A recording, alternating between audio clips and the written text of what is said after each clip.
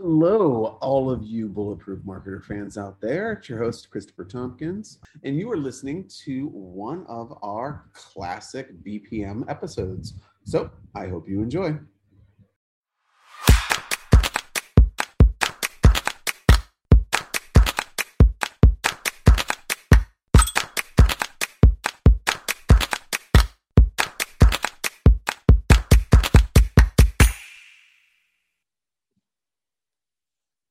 Hello and welcome, folks, to the Social Marketing Academy. I'm your host, Christopher Tompkins. We have an awesome show today. It's one of my good friends and someone that I work with a lot on PR projects because, as we all know, I am not PR gifted. April Margulies, she is fantastic. She has an agency called The Trust Agency, but I'll tell you more about April in a minute. You've sent through some fantastic questions about PR. So April is I'm going to pose them to her and she's going to smack them down during our interview. So if you want to learn more about the Social Marketing Academy, I urge you to check out our website, which is the Go Agency, which is gosalesandmarketing.com, gosalesandmarketing.com. On our podcast page, you can see all of our past shows and all the past topics. Whole topic of our show is any questions that you have about an area of digital marketing or even offline marketing that you would like to learn more about so you can build your business online, offline, and just all together. So if you have any show ideas, please don't hesitate to get in touch with me. You can hit me up on any of our social media channels, as well as on gosalesandmarketing.com through the chat window, the contact form, whatever. Just let me know. I'm happy to help in any way that I can. This is pretty much an hour of free consultation or less. So let's just get to today's topic. So let me tell you a little bit more about my friend April. April Margulies is the president and founder of Trust Relations. And she's also the co-host, I've been a guest on this, of the PR Wind Down podcast. As a journalist turned PR practitioner, April has more than 19 years of industry experience. She has worked at the world's best agencies in New York City, including Weber Shandwick, Edelman, Rubenstein Public Relations, and Spong, and has represented clients across numerous industries from Fortune 100 companies to startups. So she pretty much covers the gamut on PR and everything in between. So I'm really excited to be able to have her as a guest today. And here she is. April, hey, welcome to the Social Marketing Academy. Hey, Chris, thank you. It's a pleasure to be here. Yeah. No, it's so good. It's good to talk to you. We connect offline quite often, so it's nice to have a more formal interview with you. We're gonna be more serious and talk about our specialty areas. So we've gotten lots of questions for you, but before we get started, can you introduce yourself just a little bit more to the audience? Absolutely. So my name is April Margulies, newly married. So some of you may know me as April White from before. And I founded Trust Relations about 2 years ago, almost on the nose, as sort of an answer to the experience I'd had in the PR industry and not having been super thrilled with my experiences at various agencies. So it was sort of let's see if I can do something better and different based on the pain points I personally experienced. So it was really, some people are calling it the anti-agency, if you will. I think that might be a little bit aggressive, but it's not meant to be so, anarchist, but there is an element of that in it, where we're trying to do things differently. We actually were founded as a virtual agency on purpose before COVID. So I thought that was a smart way to do things with how the world had gone. It didn't seem like doing a lot of in-person meetings when most of what you're doing is pitching the media and occasionally having client calls really made a lot of sense. And I felt like rather than putting the money into the overhead of an office, it was better to put that money straight into the work. So it meant more of that budget went straight to doing the work itself, and more of that work more of the budget went straight to senior level people that were involved in the account. So we weren't so reliant as a lot of agencies are on having, 20 somethings do a lot of the heavy lift. So that was really the, sort of the impetus behind it. Previously I've worked at Weber Shandwick in New York and Edelman in New York, and Rubenstein in New York. So there were a lot of, I had a lot of experiences that were very varied and, some good, some not as good, and some good in some ways and not good in other ways. And so it was sort of let's see if I can do take the best from each and, leave behind the rest and put together something beautiful. And 2 years later, here we are. And I actually just looked at our first website, which was something I put together with Wix, and it was horrible. It's so embarrassing. And it's like, if this doesn't show you how far we've come in 2 years, I don't know what does. Well, it's interesting because we both have the elements of the agency vibe about us, and that's why we get on and we collaborate so well together. True. Because I've come from the same background. It's almost like I've come from a lot of broken homes. Every company that chose to employ me had like really big problems when I came in, that I was kind of like, you go in and you're like, oh, there's lots of issues here. Let me fix them. And then I think after doing that for so long, it's kind of just like, wow, I really fix a lot of different things. And why don't we just try this? Do this on my own, and then maybe I can build a structure that isn't built with these inherent issues, and this like in inheriting this culture of just, this is how you must do this. And I think it's kind of in this environment now, even like you saying that you started out as a virtual because that was the way things are going, we have to be like one step ahead. And if you are so ingrained in these historical values and structures, bye dinosaurs. I mean, it's not going to be, you're not going to be here forever. So, no, I think things are really changing quickly now. Oh yeah. I just talked before we started recording today. I was talking to April about like I had to learn like four or five different concepts overnight because some like 4 of the social media sites has changed. So it's like our brains are very full. But guess what? We are able to pivot because we can. Doesn't it stink if you were in a larger agency and then you had to have a meeting about a meeting about a meeting about a meeting about a meeting about these changes? That is so true. No, and what's going to be the challenge, I think, as we continue to scale is how do we keep nimble and keep this sense of family and inclusion and, collaboration? Because I think it's part of it is difficult because people that you're bringing into the mix have agency experience. So it's almost like some of that's in their DNA where you have to, okay, let's keep some of that. We need some of that, but let's not come down really hard on the junior staff the way that your last agency did to you. And so you're now doing it to the next person. So it's some of it we want to not pay forward and some of it we want to keep. And that's, I think it's a lot of pruning, and it's, I think it'll be an interesting challenge as we keep getting bigger and seeing if we can, how do we keep what's beautiful about this and be able to take on bigger and bigger clients and bigger and bigger teams. Precisely. So let's get into some user questions. We got some people on social media that have sent through some DMs about questions, PR questions that they wanted you to answer. Love it. So let's go into one of the ones that I'm just cherry picking the ones that I like. So the one I liked is one that I hear a lot of people ask me, and then I always say, ask April this question, not me. What are common PR mistakes that you see often? Common PR mistakes. So these happen both on the agency side and on the client side. I think on the client side, the biggest issue is that people either start PR too late or they start it too early. They tend to start it, in my experience, too late. So they come to you and they say, hey, we need to launch this new product, or we have this great new partnership and it's happening in 2 weeks. Can we start with you today? And can we, to capitalize on it?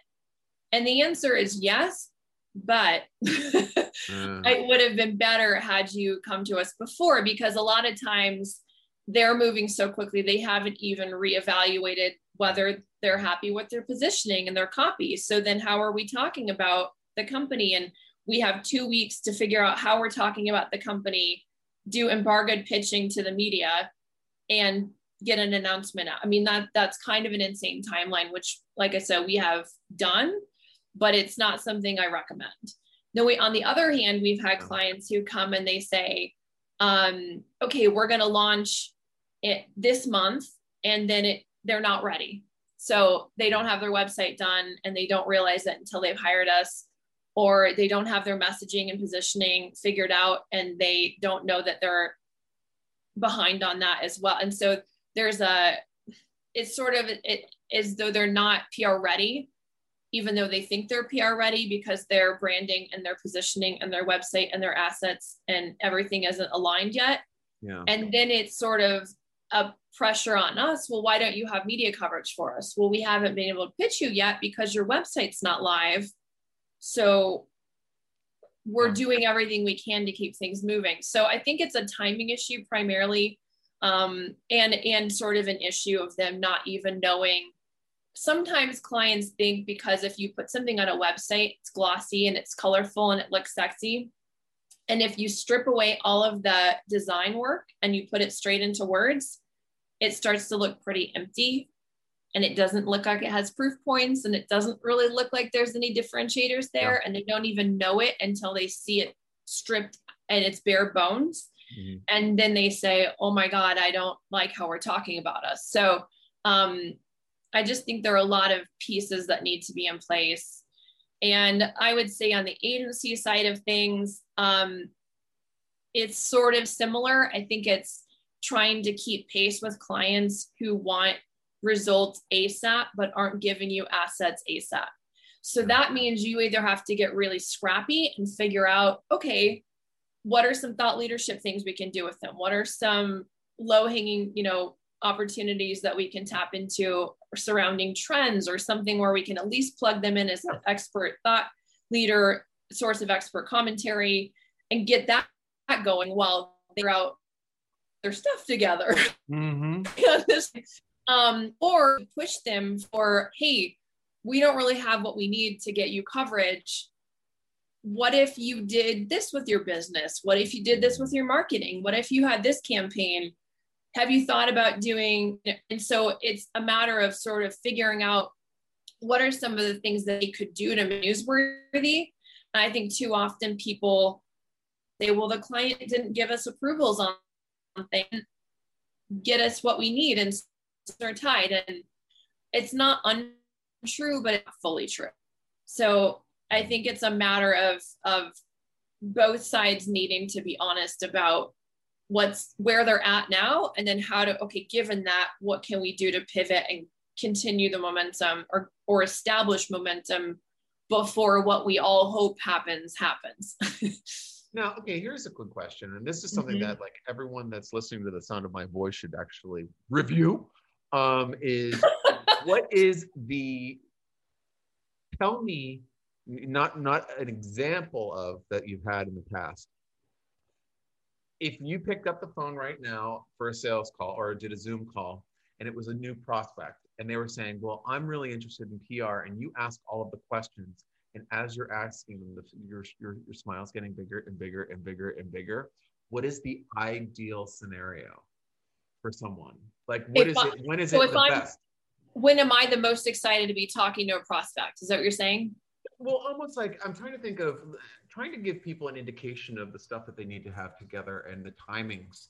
Like, what is the most ideal? Like, if they came and they're like, oh, hey, I have all of my assets together. I have the website here. Here's some talking points. We've done a competitive analysis as well as part of we also did this, that, and the other. And then we're launching in like 2 months. And like, what is like the perfect recipe? What's the sweet spot? That's a really good question. I would say I would like to be having the conversation 2 months before you're about to have some big announcement. Yep. That doesn't mean we have to start in the next week, but it does mean that we need something. Ideally, we want a week to put together a proposal, another week to get the contract figured out, and then, a good month and a half before anything happens, ideally, to make sure that we're aligned on your messaging and the press release is written and approved and the media list is put together. And there's plenty of time to do that embargoed pitching, because nowadays it's really important. If it's almost like if you put out a press release, now nobody wants, it's old news already.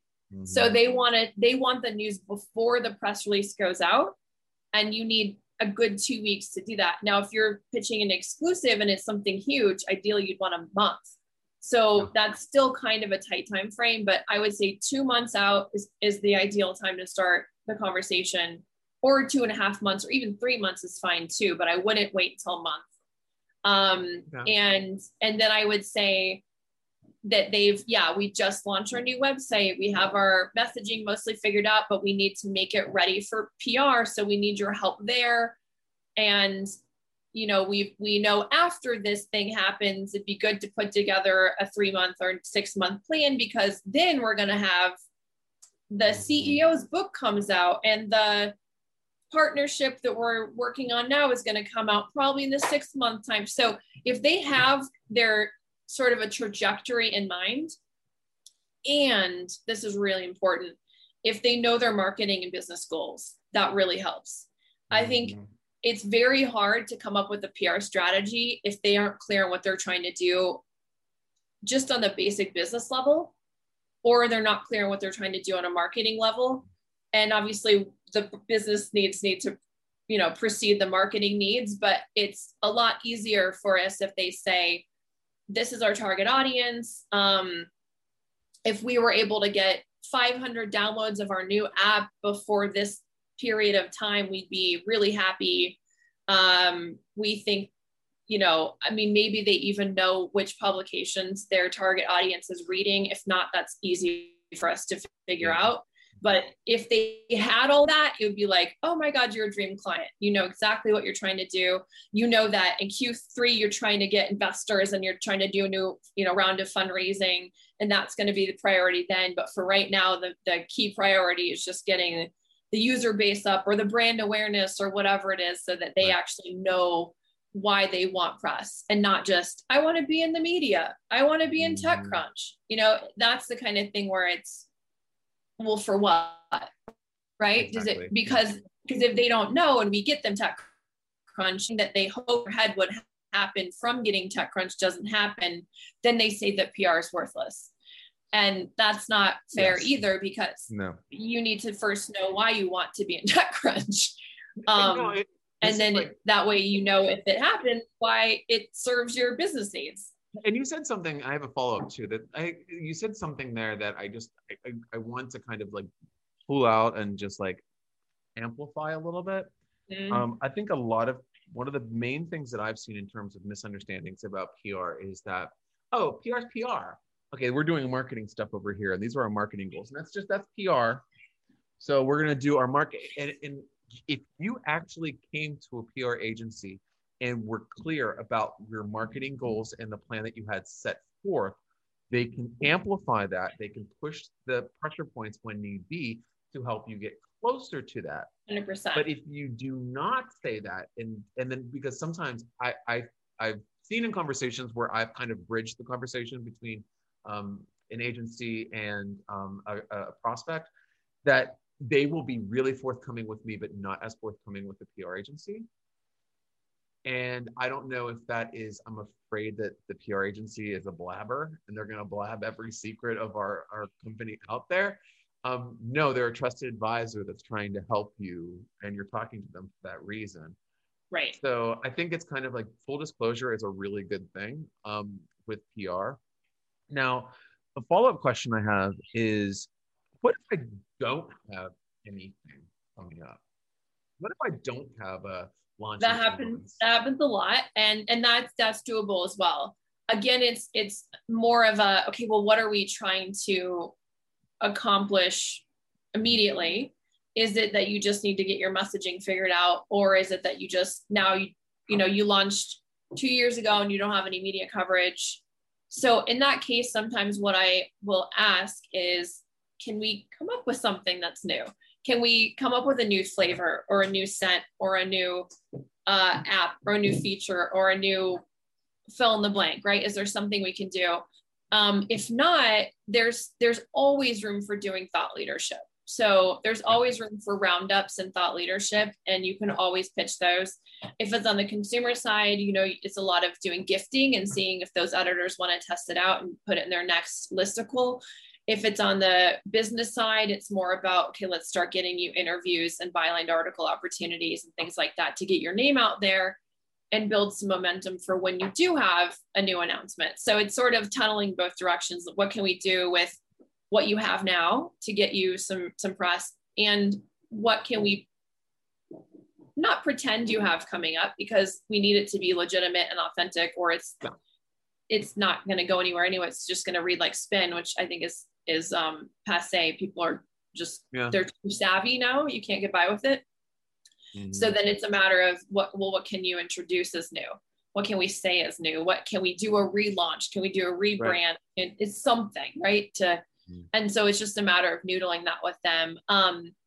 I had one prospect that came to me, and it was a sustainable sofa company, and they really wanted to be known as, doing the sustainable work, but their sustainable practices and materials actually weren't superior to what was on the market. And so we started talking, and I said, well, what are you doing that's really different?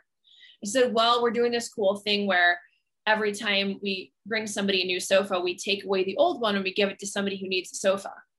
So whether it's that's, under, like really young, or just be somebody who's underprivileged or underserved and just needs an extra boost here and there. And I said, well, why didn't you make that part of your platform, right? If you're doing that and you're kind of doing it secretly behind the scenes, make that front and center. Then you have a point of differentiation. Then we can promote the heck out of that, right? If you have a sign up list where you say, if next time you need a couch, this is where we can go. I mean, then we have an amazing pitch, because you've got something to offer that's really unique that nobody's doing.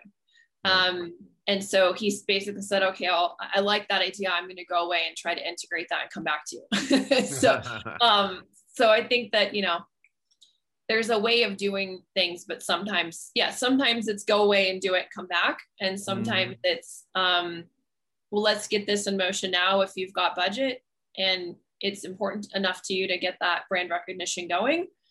And then let's develop an actual news peg that we can pitch in a couple months or a few months.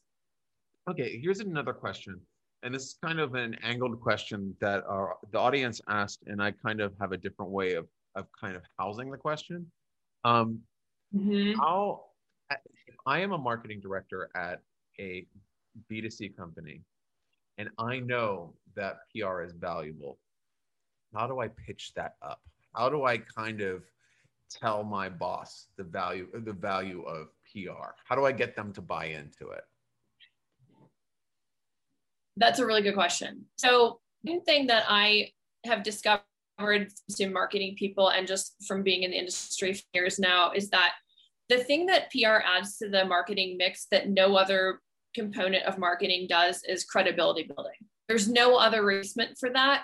You can do brand awareness through advertising and through marketing, but you cannot build credibility in the same way, because you aren't getting that third party endorsement from somebody who's an objective reporter of the news and is talking about things that are relevant to the readers of that outlet. There's just no substitute for that, right? So I think that if you're looking at, and I think that goes for both if you're looking for more customers, but it also is true if you're looking for investors. Because if investors see that you're featured in Forbes and TechCrunch and Inc. magazine and Bloomberg, suddenly you look a lot more attractive as an investment. Right. And there's not really a way of putting a dollar amount on that. So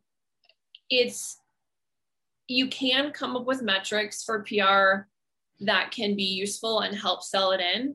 Sometimes that's share a voice. If you're trying to edge out your competitor and they're in every single article and you can't believe that the CEO of the competitive company is always in everything, right? Then maybe that's the metric you want to use. And that's what I would sell in. If it's, we just don't have any credibility in the media. We have no media coverage. We have no as seen in logos to throw on our website or put in our, collateral, then that's what you need, right? It doesn't even matter if it's just that you need to be able to put those as seen in logos on the website to look like, oh, they're really doing something big. And I think if it's something where, you've got an executive who's trying to posture himself for an acquisition or something like that, then the thought leadership component of it might be the thing you want to sell in. So I think it's identifying which piece of PR is most needed in your marketing mix, and then leaning into that and figuring out, is there a metric for it? And if so, great. And if not, at least you can point out, well, we don't have this thing. Because at the end of the day, people know the value of PR when they feel it. And it's sort of an unscientific component of marketing that makes people crazy when they want those metrics. But we had a CEO who, sort of didn't understand why he was spending on the money on PR, but he went along with it.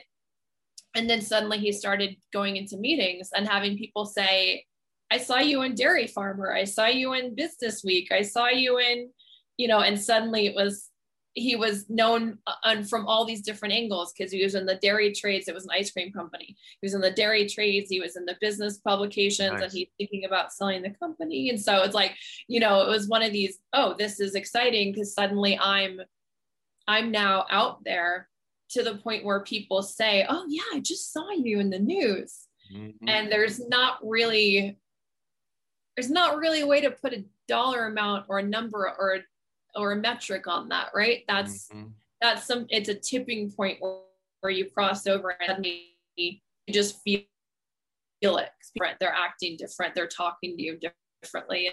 Mm-hmm. No, it's a kind of like when I say that, like the two sides of ROI, that's return on influence, big style.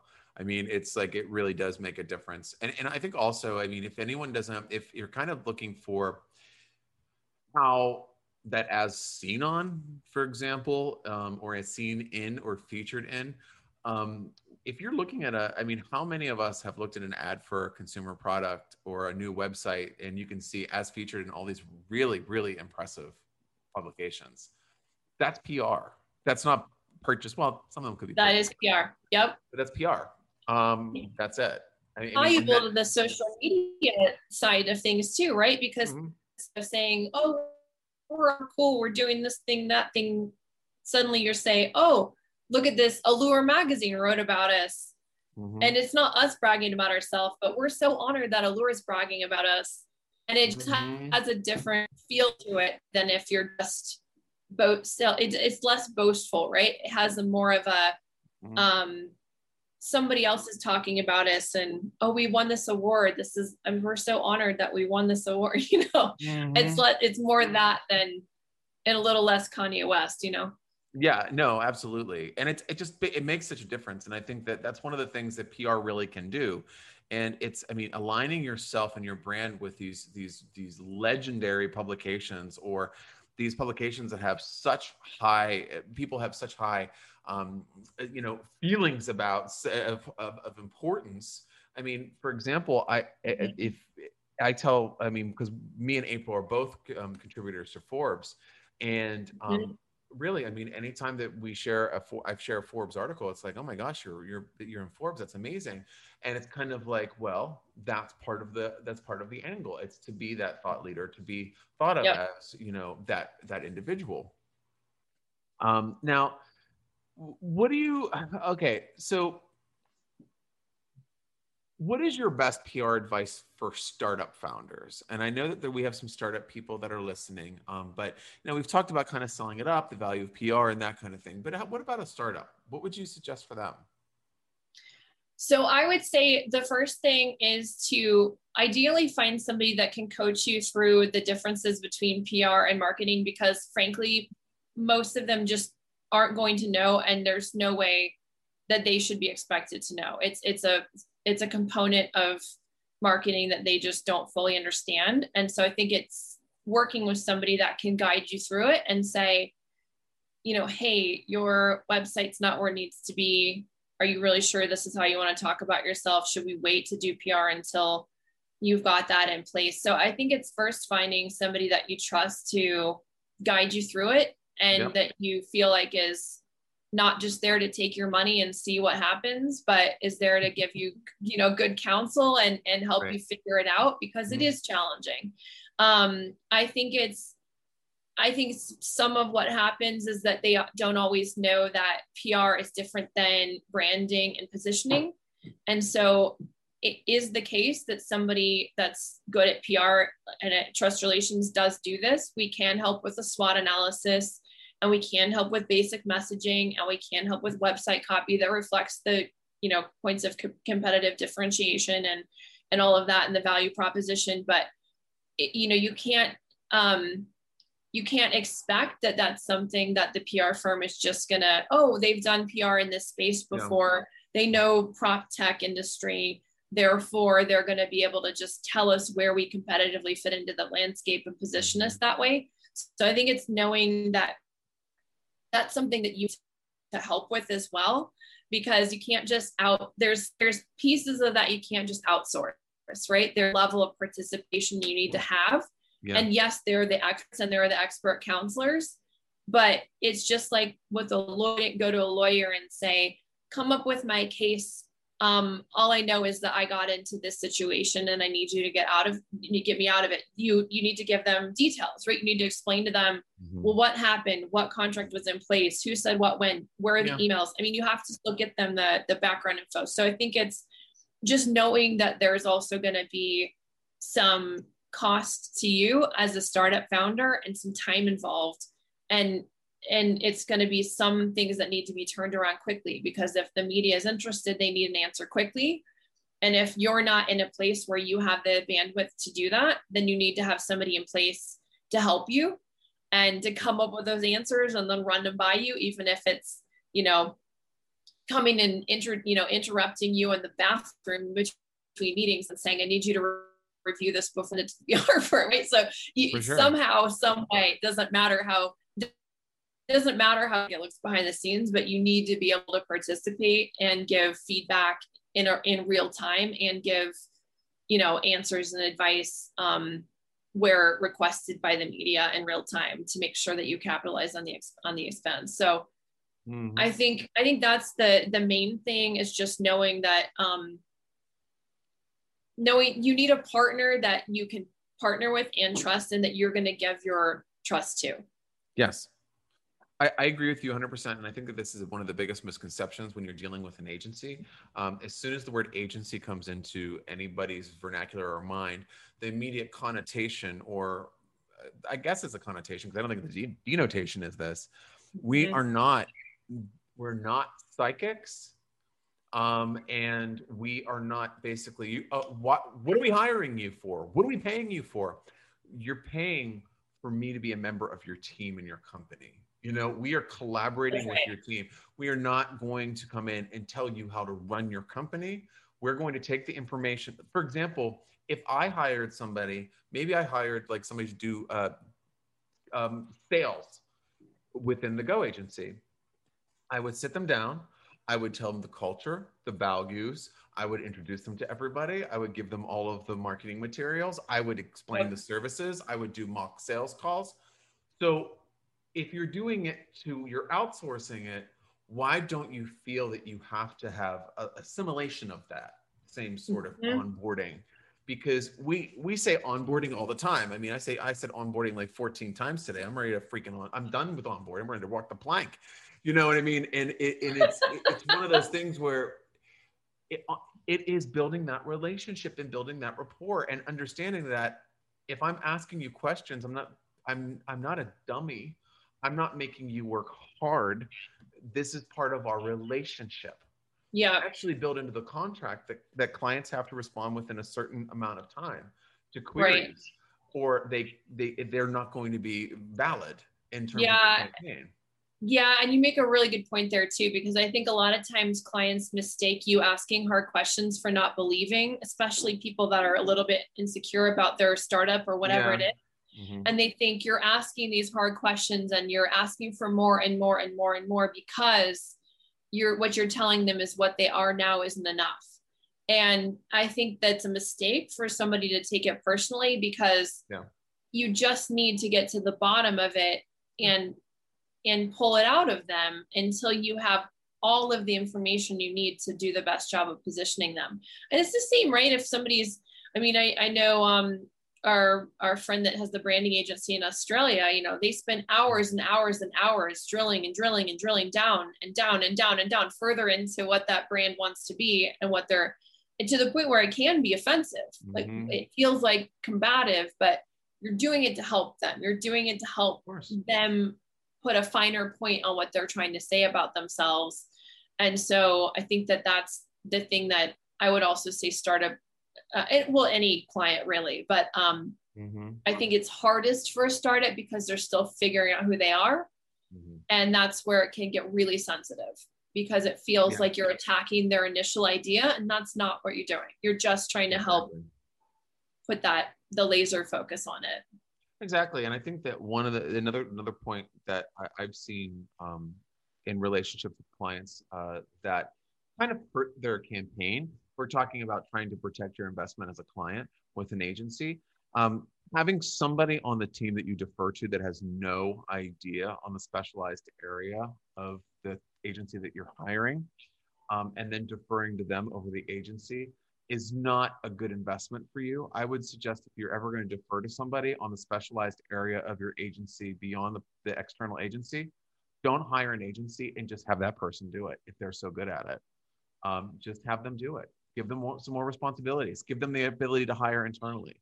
Because we've had campaigns in the past, and maybe currently, I don't know, but where we would have one person that's being deferred to, and it's derailing their entire campaign, and they're spending a lot of extra money. And I've said that because I'm not one to be silent about that. I'd be like, "You're wasting tons of money here." You're not. I'm a shocker, You're right? such a wallflower. Kitten. But like, no, it's one of those things where just trust me. You know what I mean? Trust me as part of your team, and you can go so much further. That's why, like, even when we commiserate about like stories that we've had in the past, it usually is a trust thing or an insecurity thing that comes up a lot of times. It is. It is. So if you're working, I mean, obviously, if you're working with an agency, it's just kind of like a takeaway here, folks, is just to be open with being open. I think, and I always say that, if you have, just let me know if there's any skeletons in the closet, because I will, if you don't tell me, I'm going to go searching for them anyway. So it's better for me to know than for me to find out and then present them to you, because it's more open and honest.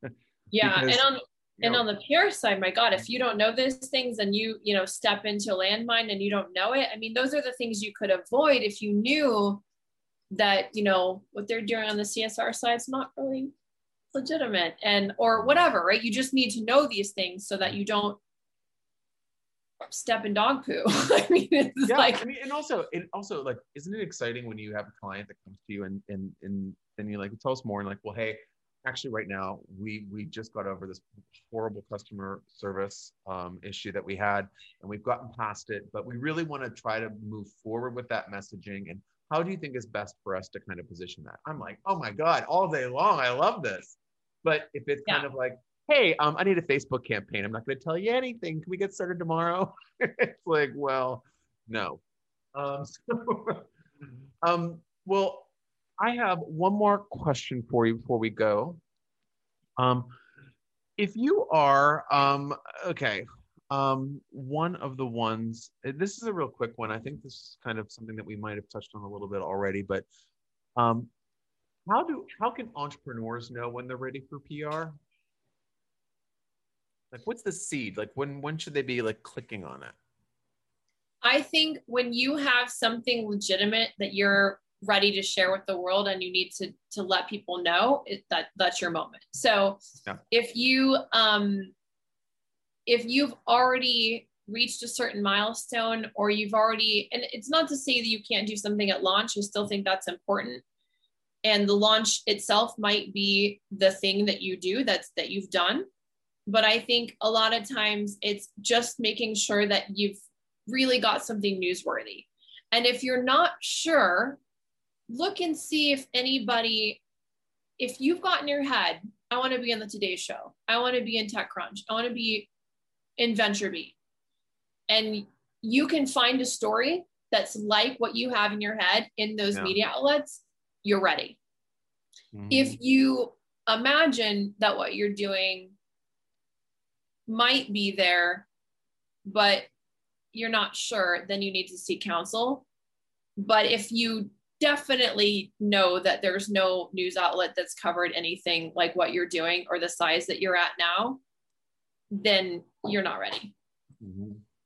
Yeah, that's exactly right. That's just a very general rule of thumb. I did actually write an article in Forbes as well that's got, all the different things that you need to have in place. And those are everything from having your assets in terms of your branding and website and other collateral, right? Your logo needs to be done, right? All these things that are really basic. And it also includes, do you have somebody that can be the point of contact for the PR agency? Because that's the other thing you have to have. You have to be, and I know as a startup founder myself, there are moments where you just don't have bandwidth for anything and you're working 14-hour days every day or longer. And, that's just, you're not there yet. Now, maybe that means that you need to get big enough that you can hire somebody that you can have run point for you with the agency. But I think that's just something else to keep in mind, is you have to have both the story to tell, be clear on what the narrative is that you're right? Because they can help you figure that out. Yeah. But I mean, the whole point of PR is to take the brand narrative and the brand points of differentiation and all of the things that you're legitimately doing and amplify them through various narratives. So it's taking that one singular narrative of the overarching brand narrative and then figuring out what are different angles to tell the same story in different ways. So it all stems from that one thing. So as long as that thing is clear enough that you could have somebody help you refine it and you are ready to have thick enough skin that you're ready, you feel like it's blossomed far enough. Because I also know there are moments where it's an incubation period and you don't want to have anybody fuss with it because it feels too delicate.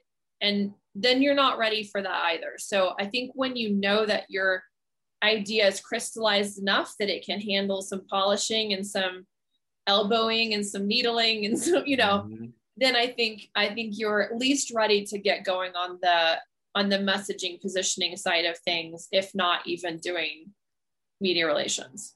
Yeah, I agree. And something that you mentioned earlier that I just kind of want to highlight and amplify a little bit is when you're talking about, and then we're gonna have to jump. But it was with if a media request comes through, jumping on it immediately. From my standpoint as a non-public relations person, if you are paying a public relations agency to get you media coverage and you constantly just say, no, this is good. No, I don't have time. You're giving me too much work. Why are you giving me all this? Why can't you figure? Don't hire a PR agency. Because when you are engaging, for example, I mean, I've done it before. And guess what? When I get my requests, I have to go, oh, okay, I got this. Because this is something I wanted. This is something I said, let's do this. It's not to be bothering you. They're giving you opportunities. And they're not all going to be like Oprah and Gail's buddy hour. Like it's going to be kind of like smaller things and offshoots. But if you've been honest about what your story is and you've developed something with your agency that is right, if you're constantly saying no, you need to grow up. I mean, you need to kind of pull together a little bit. Well, yeah. And you make a good point there too, because I think the other thing for both startups and entrepreneurs is that you're going to have to start at the bottom. So you're not going to, I know that can feel like $5,000 a month retainer and you need, it's a 3-month minimum and that's $15,000 and you need to be informed by the end of that. You might be, but don't count on it, right? Because there's a ramp up time of just getting you just have to build the foundation. So you have to be in the blogs and the trade outlets and the local business outlets before you can jump out and be in Inc. magazine or Forbes or fill in the blank, right? Fast Company. I mean, you just can't expect that that's going to happen overnight. It's a slow build and a slow burn. And it's really like, in order to get the ear of those big national outlets, you have to have already established your credibility in the smaller tiers. So you have to start there. And that means you're going to have to be okay with some weird podcasts and some kind of strange blogs and some Authority magazine Q&As, even though they take you 4 hours to respond to, or I'm exaggerating, it shouldn't take that long, but it can take a good hour or two, you know? And so there are things where you have to just be willing to say, I'm willing to put and lay the groundwork here, and I don't need to have this payoff in 3 months. So I guess that's another good tip for startups and entrepreneurs. If you're at a place where you can't spend more than, let's say, if you can't spend more than $2,500 a month for 3 months and have it be a little bit of play money and foundational building, then you're not ready. You don't have enough finances. You don't have enough budget to make sense out of it. So I would wait. Because anything less, I mean, there are people that will do PR for less than that, but the amount of time and effort that goes into it, it's just going to be a gamble, whether that investment at a lower price point is even going to be enough to move the needle and make any traction. And so better to save your money and have it ready to go and spend $5,000 a month for 6 months, when that doesn't feel, it can be a stretch, but it shouldn't be like, if I don't get a return on this, I'm going to go under. You can't be there. If you're there, you're not ready. Yeah, I think and going in with the idea that results may vary is a big thing, because I've seen people come through and like get a real great hit right off the bat, but sometimes that's a fluke, and it's not what you can expect from everything. I mean, I've talked to people that said, yeah, well, my one of our direct competitors, we're in a peer thought group. Oh, that sounds brilliant. But they were talking about, they got this coverage in this publication. So I know that I have the right fit for this. So that's what I want. And it's kind of like, that's really cool, but it doesn't happen the same way for everybody. The journey's different. Journalists are different from day to day to day to day to day. So, but I'm going to end it there with us.